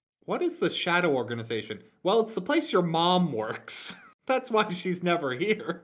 But yeah, and this is when it's explained to him that the organization is basically the outcasts of the magical world banding together, as we talked about earlier. And we get some really cool like monster designs and like the descriptions. It seems incredibly interesting. And I look forward to having more of it be or having more of it show up, because it does kind of add a new layer of excitement to the mystical element of this, other than just Cube and Monster of the Week. And like the one thing I really appreciate is because what it does set up is Yoshi's suddenly like questioning his environment.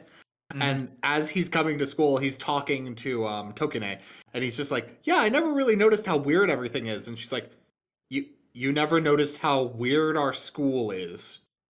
Ugh. And then he's just like, what was that about? She says the exact line, you have no idea how dark the secret really is, or something to that effect. And he's just like, what? Can't you just tell me? This site is so much more frightening than you can imagine. And then he's in school just like, I don't even know. And then his friends are like, wait, you've never realized how weird the school is? And he's just like, not really. He's like, what season do you think it is?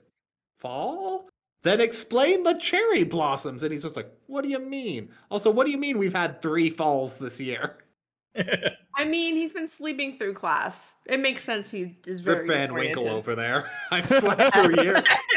I went to bed, it was fall. I woke up, it was still fall. He's operating on like coffee-fueled frenzy after only getting maybe 4 hours of sleep a night. He's probably a little loopy. Buddies, I gotta let you know, I've been drinking coffee milk since I was 5. I don't sleep.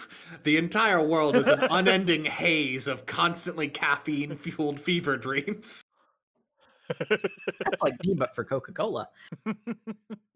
Yoshi is sort of like, he always sort of passively understood that it was weird, but now he's thinking more about it because he's getting more invested in this job, and now he's sort of asking the questions that he should probably already know. But again, I think it's a clever way of delivering exposition to the audience, because obviously we're not going to know about that, and instead of getting a text dump, we're getting characters talking to each other about it. What I really appreciate from the clever exposition is the shift it does right here, because Yoshi's like going through some introspective, like, oh, I guess I'm gonna think about stuff and relook it, and rather than following him do that, the point of view shifts to a random passerby who's just like, this girl who's just like, it sure is weird that there's cherry blossoms when it's about to be winter. And who's that girl in the old-fashioned school uniform underneath the tree? No one's paying attention to her except that weird boy from my class. She points out somebody with a school uniform that isn't from this school, and it's really old-fashioned, and her friend is like, what are you talking about? And she's like, never mind. And she thinks to herself, I mentioned something out loud, weird again. Yeah, I actually really like this because it has a bit of a fridge logic situation to it of Yoshimori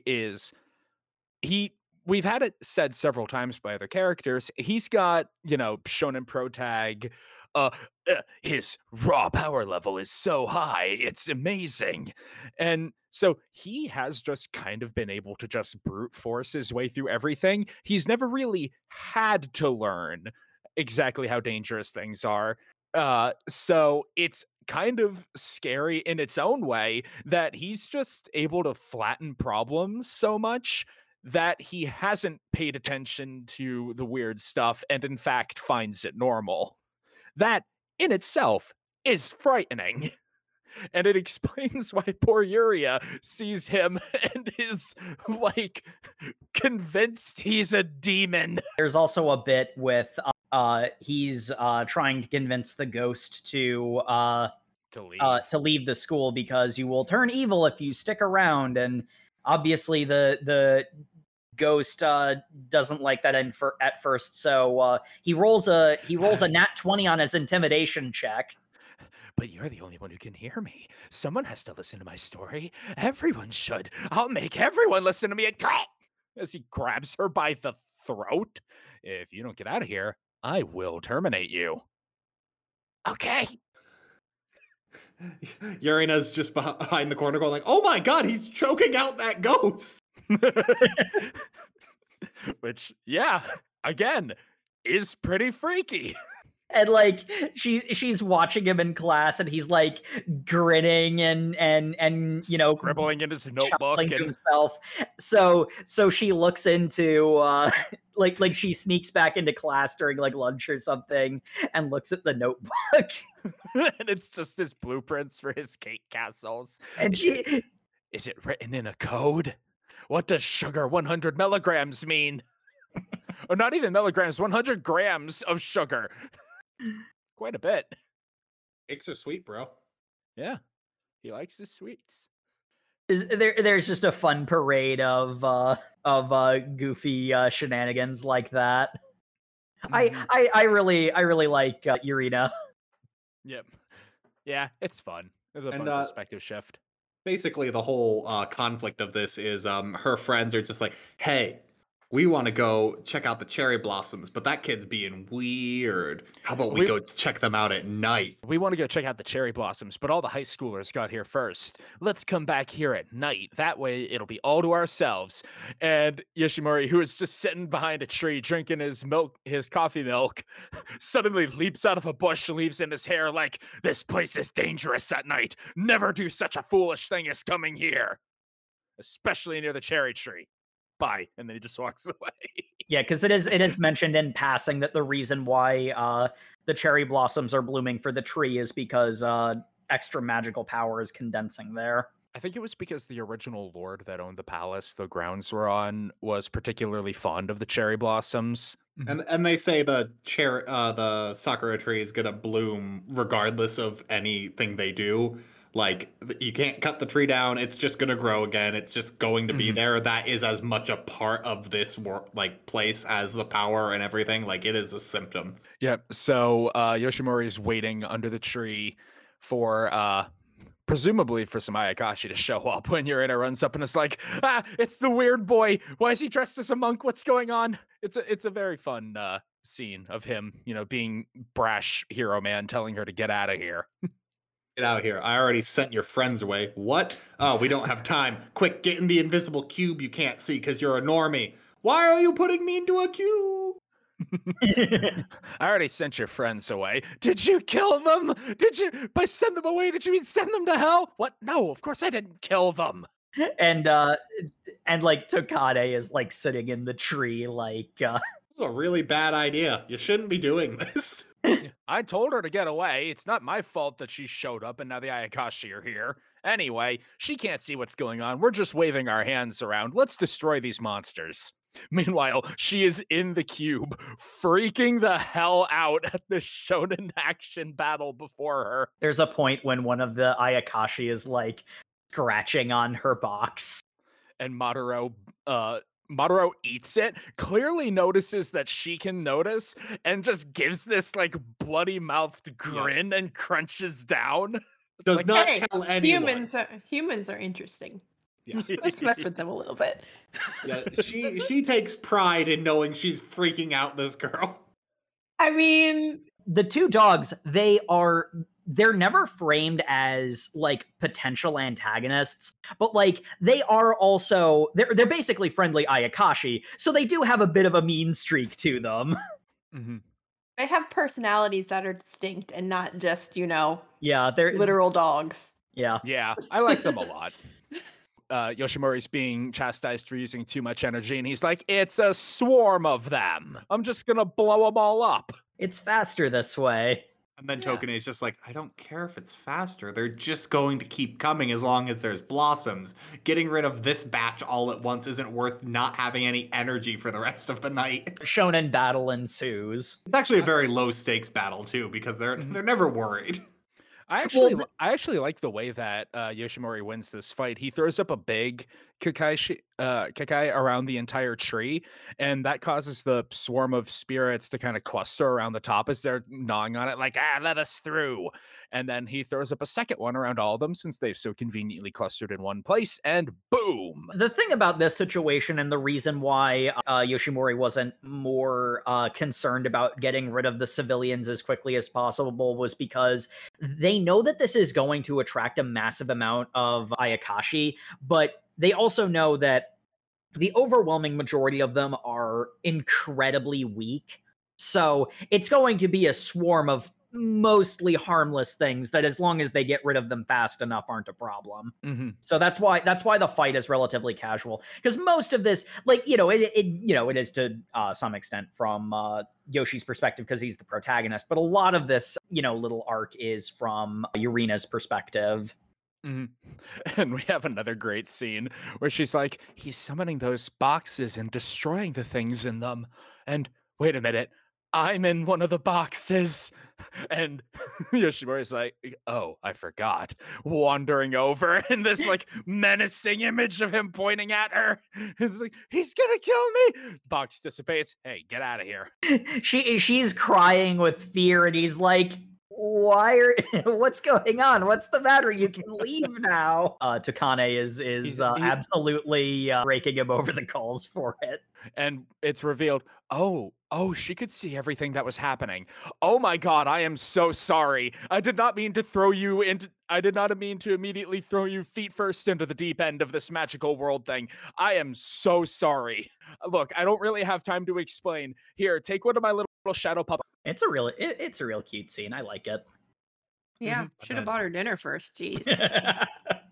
Yeah, her reaction to holding hands with the shadow puppet thing is a little She's traumatized until she accepted it, and it's just like, this is my life now. I'm gonna be honest. I felt more romantic tension between her and Yoshi than I ever did with Tokune. Oh yeah, no, I mean, like, there is the element of Tokune has a bit of a like jealous aside panel. Honestly, I'm not gonna lie, even though the childhood friends thing is where I'm pretty sure this is going, I would be more than on board with Yurina being the romantic lead of the story. And anyway, the stinger for this is the reveal at the end with her two friends at school the next day going like, hey, why didn't you show up? We went there and there was this super weird foreign Latin guy. He was super attractive. And then he started spinning.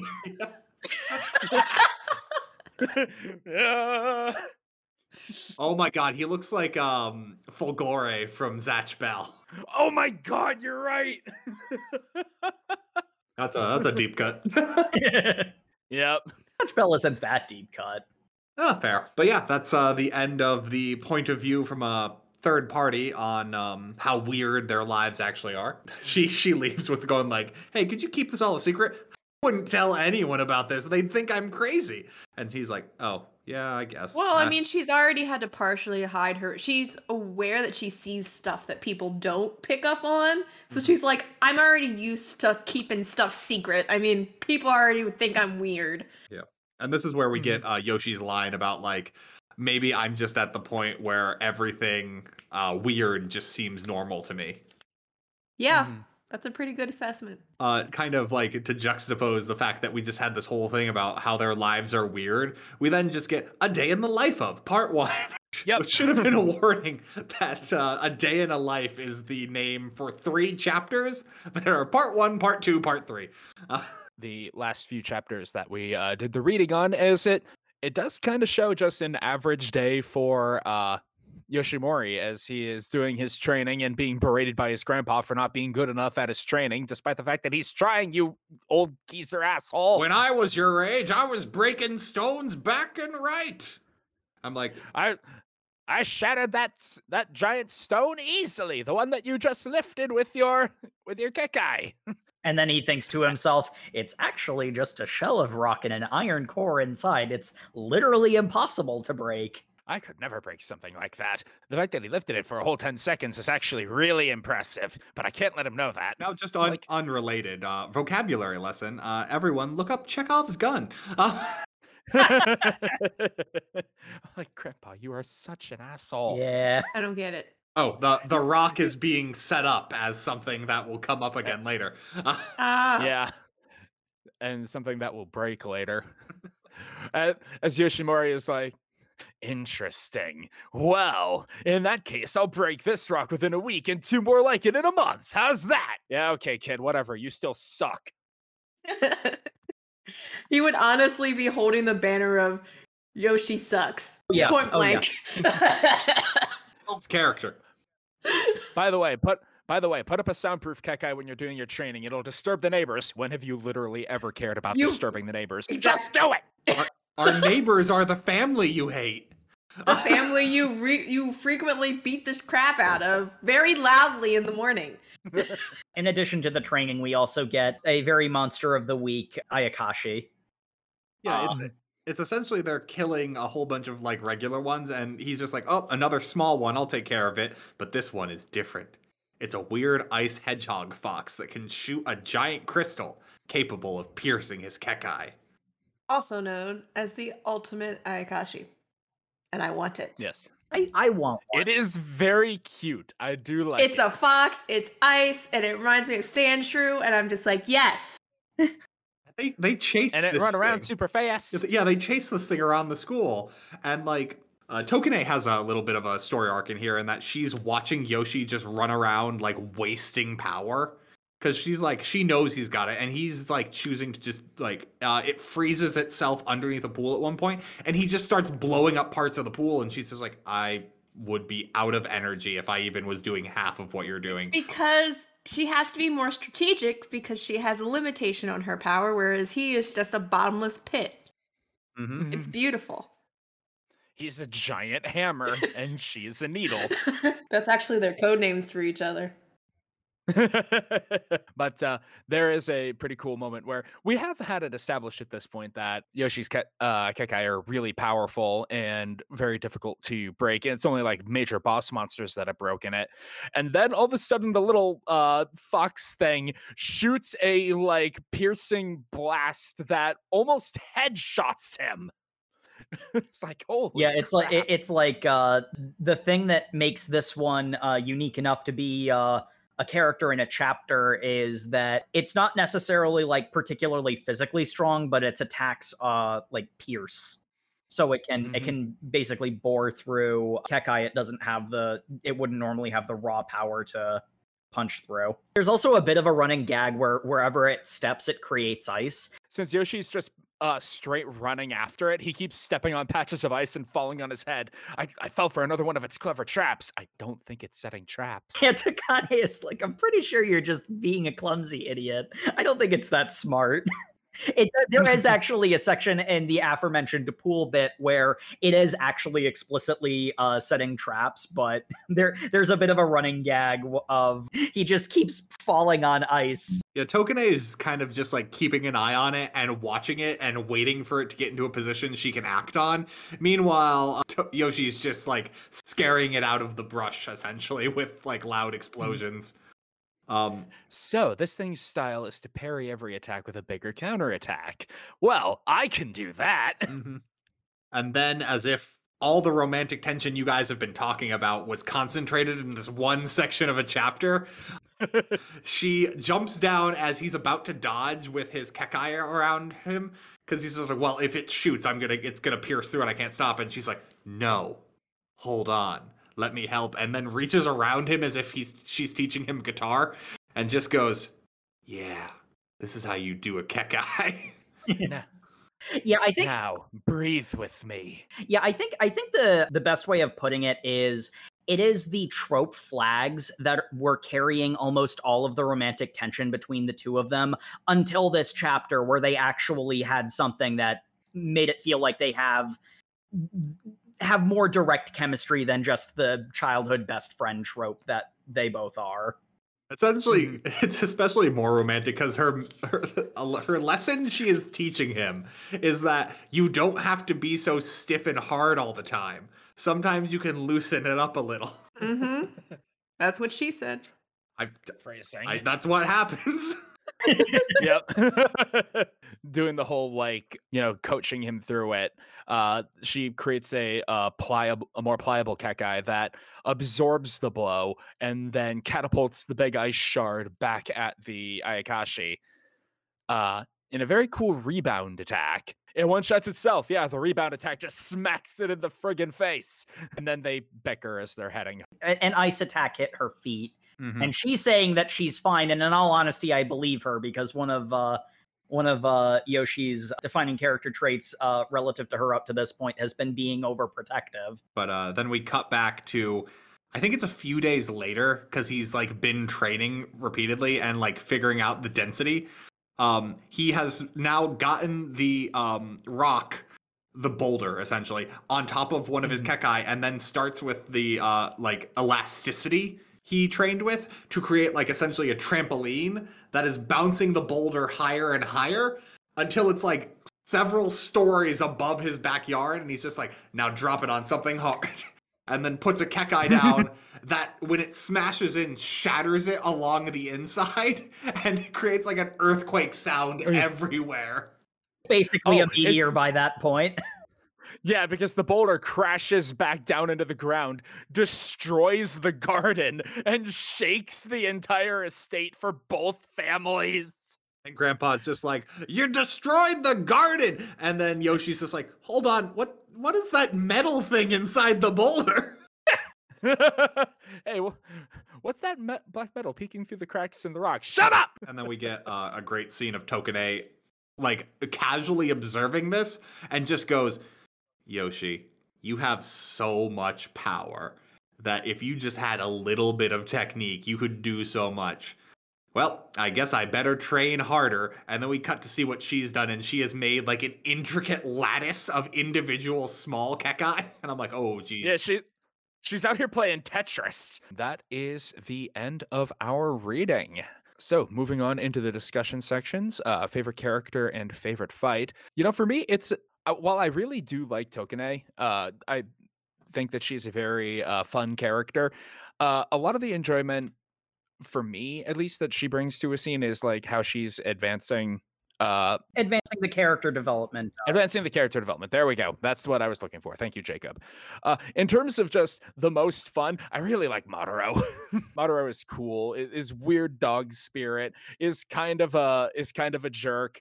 It has mischievous goblin energy. I really like Madara. So I would say Tokane for like plot reasons, Madara for just enjoyable character. And favorite fight. I did really like the little ice hedgehog thing because it was, for one, very cute little enemy design. And I liked the interplay between our two heroes of extreme power and extreme precision, and them needing to stop bickering long enough to work together on that was fun. Matt, favorite character, favorite fight? I think I'll go offhand pick. I really liked Masahiko, the dead baker. Every time he showed up, I thought he was really fun. I felt like a lot of characters were too serious, and he had like that energy that really just like lit up the mood. He's part of like my two favorite story arcs we went over. So those are good. Favorite fight? Honorable mention to Scissor Salaryman, even though that fight barely lasted any amount of time, but I just liked his like little monologue. I'm gonna go with the Cherry Blossom fight as they're taking out those things and Urina's watching them, because you got a lot of cool action scenes from both of them, and it was like really kind of just them showing off, and the art kind of reflected that. I really enjoyed. Indeed. Jacob, favorite character, favorite fight? So the meme is always that I say that the dog character is my favorite, but actually, no joke, Madara is also my favorite character. for many of the same reasons that Sam mentioned. Like we didn't mention her much, but that's mostly because she's sassy side commentary, and I felt that I've already misplaced the name of the pastry ghost, but I enjoy him a lot too. But Maruro's just there more often, so she has more moments. And also she is a dog and therefore superior.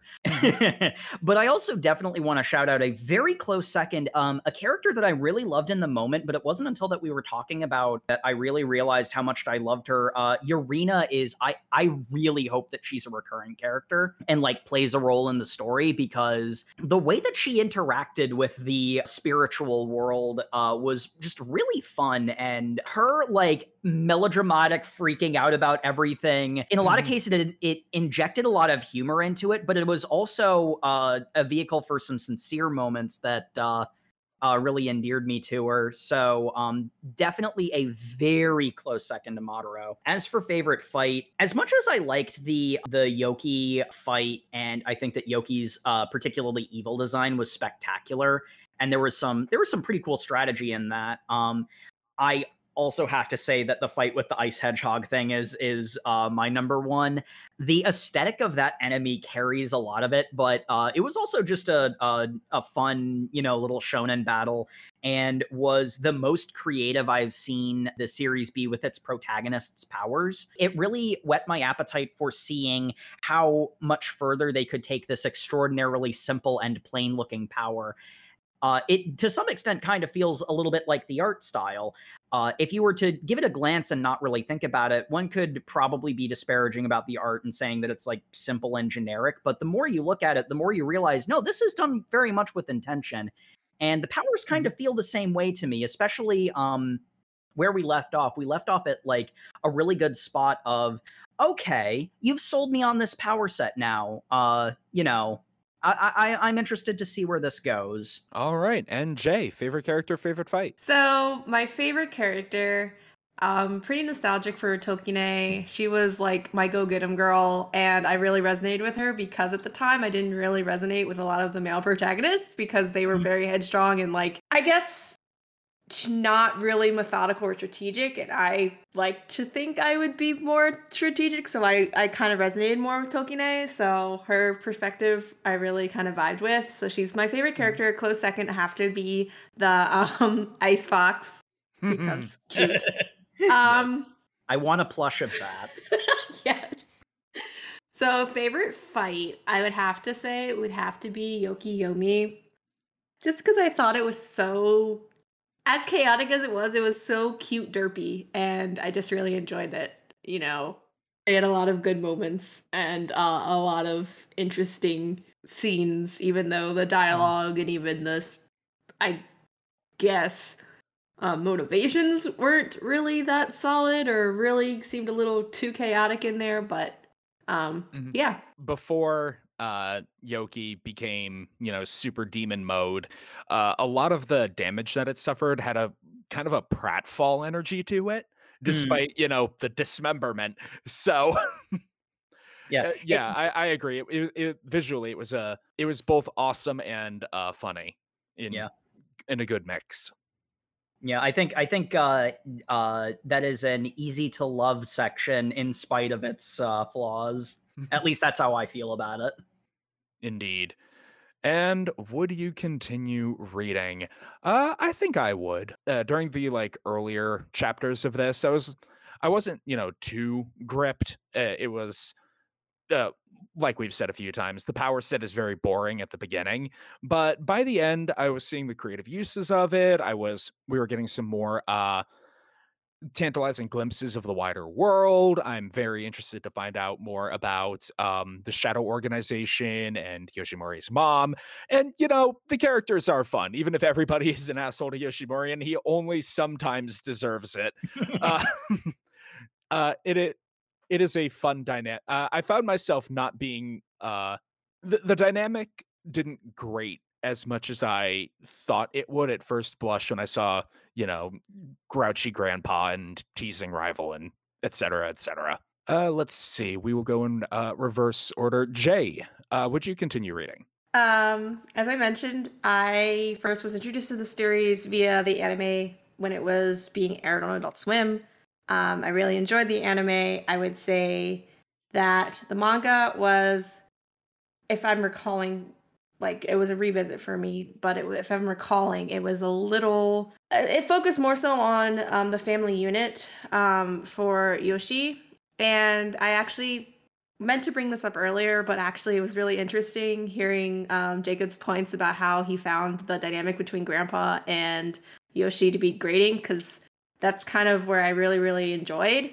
And I also kind of enjoyed the sense that Yoshi was supernaturally, or however he is selected to be the rightful heir, and the whole story of the sense of duty really resonates with me, and I actually really enjoy characters who have to, yes, it is imposed, but there is a sense of respect and duty that I think I really enjoyed with the older manga. Some other manga that I've read in the past, I really enjoyed that dynamic. So that's just a personal preference for me. That's kind of why I think I gravitated more toward it. My point is to say, I really enjoyed the anime. I enjoyed the sections that we read, but I don't think I would continue reading in this form. It just didn't instill the same excitement, I guess. You got your fill of it. Yeah. All right. Jacob, would you continue reading? So, heck yeah, I'd continue reading. You know, there is that element of it is 100% a personal belief system of me not liking Destiny forcing a character into something that they don't want, and the story siding with that. I'm much more inclined to like when Destiny gets defied, or when Destiny is merely a starting point, et cetera, et cetera. Like, even the grandpa who I loathe, you're supposed to dislike him. So it's not like I said, that doesn't really like hurt my enjoyment of the series. And as much as this definitely shows its age because it very much wears its tropes on its sleeve, pretty much all of the tropes that it wears on its sleeves are ones that I like. So yeah, I definitely continue reading. This is definitely the kind of thing that I kind of wish I caught the anime, because this kind of feels like a comfort series to me in a lot of ways. Stakes that are, middle school, so high enough stakes that you can get invested, but pretty light and breezy and nothing really that serious. And Matt, would you continue reading? I think I've been hemming and hawing on this like the entire time we've been talking about it. I think I'm gonna go with no, mainly because there are parts I really enjoyed. Like basically I said earlier, everything when he interacted with Ghost, I thought was really fun and refreshing. It kind of reminds me of like early Bleach, early Yu Yu Hakusho, like that kind of dynamic. But then like that comparison also in my head is like, wait, no, I know what happens to shonens that have those. They go off into the power battle. And the problem was every time we had like them versus a big monster, I found that lacking. Like the designs for Yoki are cool. I felt like that battle was it ended anticlimactically, and like there's a lot of setups that I didn't really enjoy. I think if I saw this in an anime, it'd be easier to follow, because you'd see like the cubes coming out and maybe that would look cooler.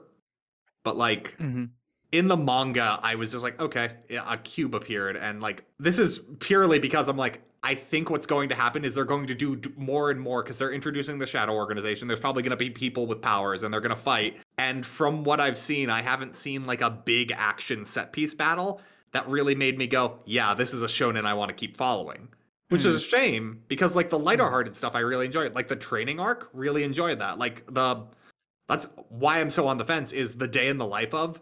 I really liked that battle, because that was a nice, like, we got to figure this out. We got to work together. Like, this is some cool use of our powers. The problem was that was like right at the end of the reading. So if I have to make the decision based on what we read, I'm just like, I'm still on the fence. And if I have to pick a side to fall on, I'm going to fall on the side that I think this might just keep going in a direction I don't want.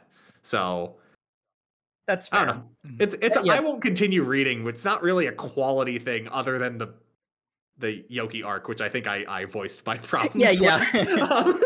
Even the people who were defending it agreed that was a completely fair and accurate assessment. Yeah. All right.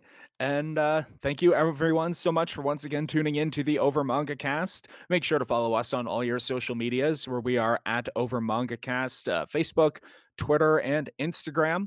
Also, we are on YouTube where you can like, comment, and subscribe. It's a good way to leave your thoughts on individual episodes. I don't know, put us on a playlist and leave your web browser open while you go to work. It's good for the retention on the algorithm. Yep. And as always, like this episode, again, thank you, Firebringer from Germany, for recommending we read this. It was a good read. I'm glad you did. And if you would have something you would like to recommend us, we'll definitely consider it. And sometimes we'll have a backlog of spring shows coming out that we desperately try and get through. And then 2 months later, we'll finally get around to the request. But we'll get there. We will get there in time. And of course, we always appreciate reviews on your podcatcher of choice. And make sure to tune in next week where we are going to be, Jacob, I know this is something that you've been looking forward to us reading. Anime Janai, because it's the manga Crossbone Gundam, volumes 1 to 3. I mean, by that definition, it's not Anime Janai then. It's manga. Yeah, no, Anime Janai, it's manga. Anime Janai is it's not anime. This is real life. Yeah. But yeah, we're gonna get some Mobile Suits in, so make sure to read Mobile Suit Gundam Crossbone volumes 1 through 3 if you want to keep up with the pod, and we'll see you next Thursday. Good night, everybody. Good night. Good night, everybody. Good night. Wash your butts. Oh my God, why?